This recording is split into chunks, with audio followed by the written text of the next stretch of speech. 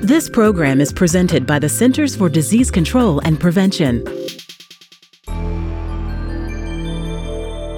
Histoplasmosis has been described as the most common endemic mycosis in the United States. However, it is not nationally notifiable. Its presumed geographic distribution is largely derived from skin test surveys performed during the 1940s, and information about its local features comes primarily from outbreak investigations. The authors conducted a literature review to assess epidemiologic features of histoplasmosis outbreaks in the United States. During 1938 through 2013, a total of 105 outbreaks involving 2,850 cases were reported in 26 states and the territory of Puerto Rico. Today, I'm talking with Kaitlin Benedict about histoplasmosis in the United States. Kaitlin is an epidemiologist with the CDC. Thank you for being with us today, Kaitlin. Thank you very much for having me. Tell us about histoplasmosis. What causes it? Histoplasmosis is an infection caused by a fungus called Histoplasma capsulatum. It's a fungus that lives in the natural environment, particularly in soil that contains bird or bat droppings. People can get histoplasmosis after breathing in these microscopic fungal spores, often after the soil has been disrupted, which is something that we see a lot in histoplasmosis outbreaks.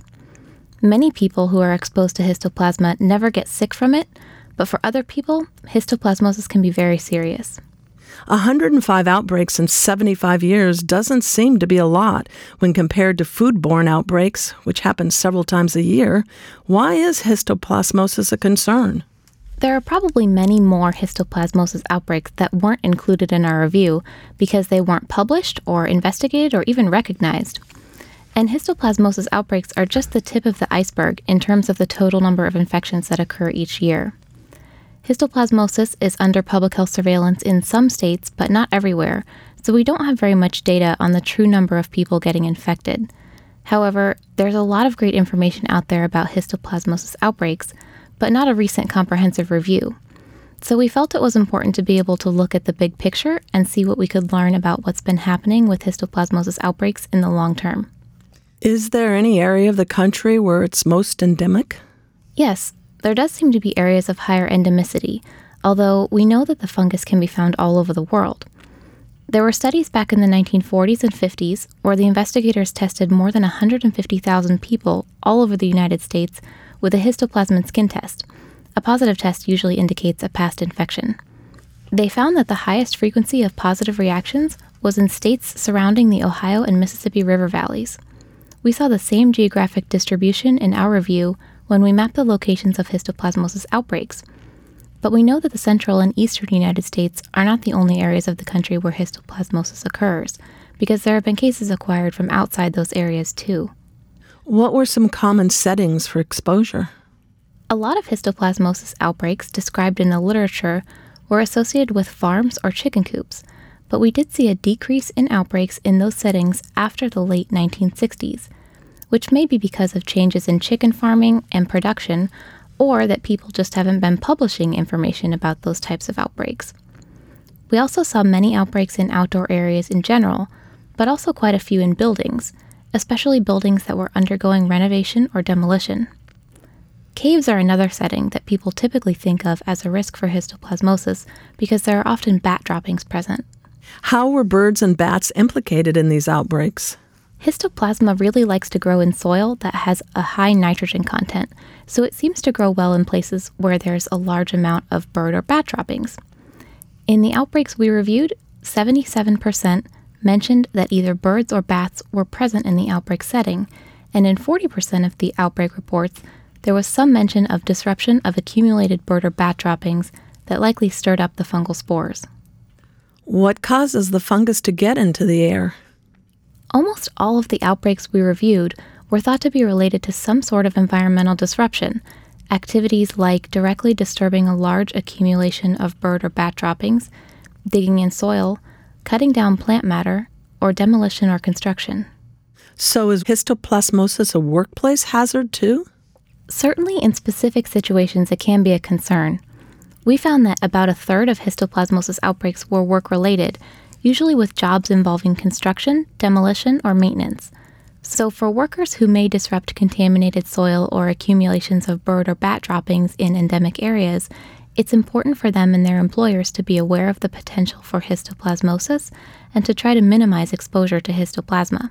For example, by controlling aerosolized dust during activities that disrupt the environment or when removing bird or bat droppings, by properly disposing of potentially contaminated material, and wearing appropriate personal protective equipment. How would a person know if they were infected, and is it fatal?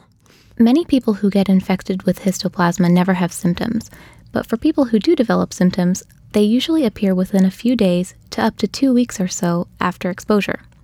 Symptoms are typically fever, cough, fatigue, headache, and chest pain.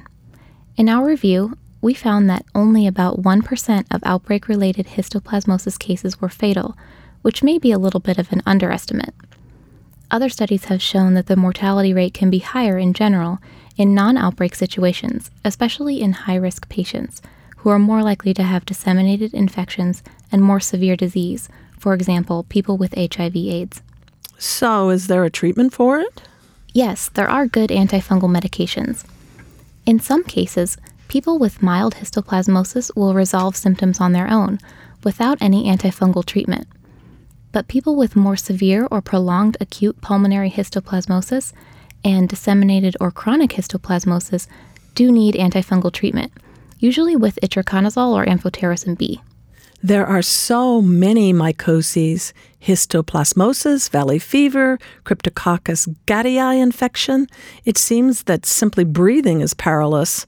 How are clinicians able to tell them apart? Or is it even necessary to do so? Well, it is true that fungi are everywhere, but thankfully most of the time infections are mild. It's very important to try to tell these fungal diseases apart in order to understand what complications to expect and to know which type of antifungal treatment to use if necessary. There are a number of different diagnostic tests available, many of which, including the test for histoplasmosis, have improved a lot during the past several decades.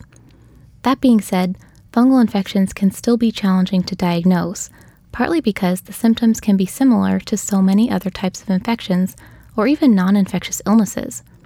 Oftentimes, people who have fungal infections initially get misdiagnosed with bacterial infections and get treated with unnecessary antibacterial medications or get unnecessary diagnostic testing, which can be expensive and potentially harmful. So it's important for healthcare providers to be aware of the possibility for fungal infections because we know that starting antifungal treatment earlier can lead to better patient outcomes. Any suggestions on how to combat further outbreaks? In general, histoplasmosis can be difficult to prevent because, like you mentioned, it's something that people get by breathing in spores from the environment. One of the most important things in helping to prevent future outbreaks and reduce serious complications from these outbreaks is increased awareness. It's important for healthcare providers, public health and occupational safety professionals, and the public to know about the risks for histoplasmosis and, whenever possible, to take appropriate precautions with high-risk activities, such as disrupting large amounts of bird or bat droppings. Thank you, Kaitlin. I've been talking with Kaitlin Benedict about her article, Epidemiology of Histoplasmosis Outbreaks, United States, 1938 through 2013, in the March 2016 issue of EID. You can read the entire article online at cdc.gov/EID. I'm Sarah Gregory for Emerging Infectious Diseases. For the most accurate health information, visit cdc.gov or call 1-800-CDC-INFO.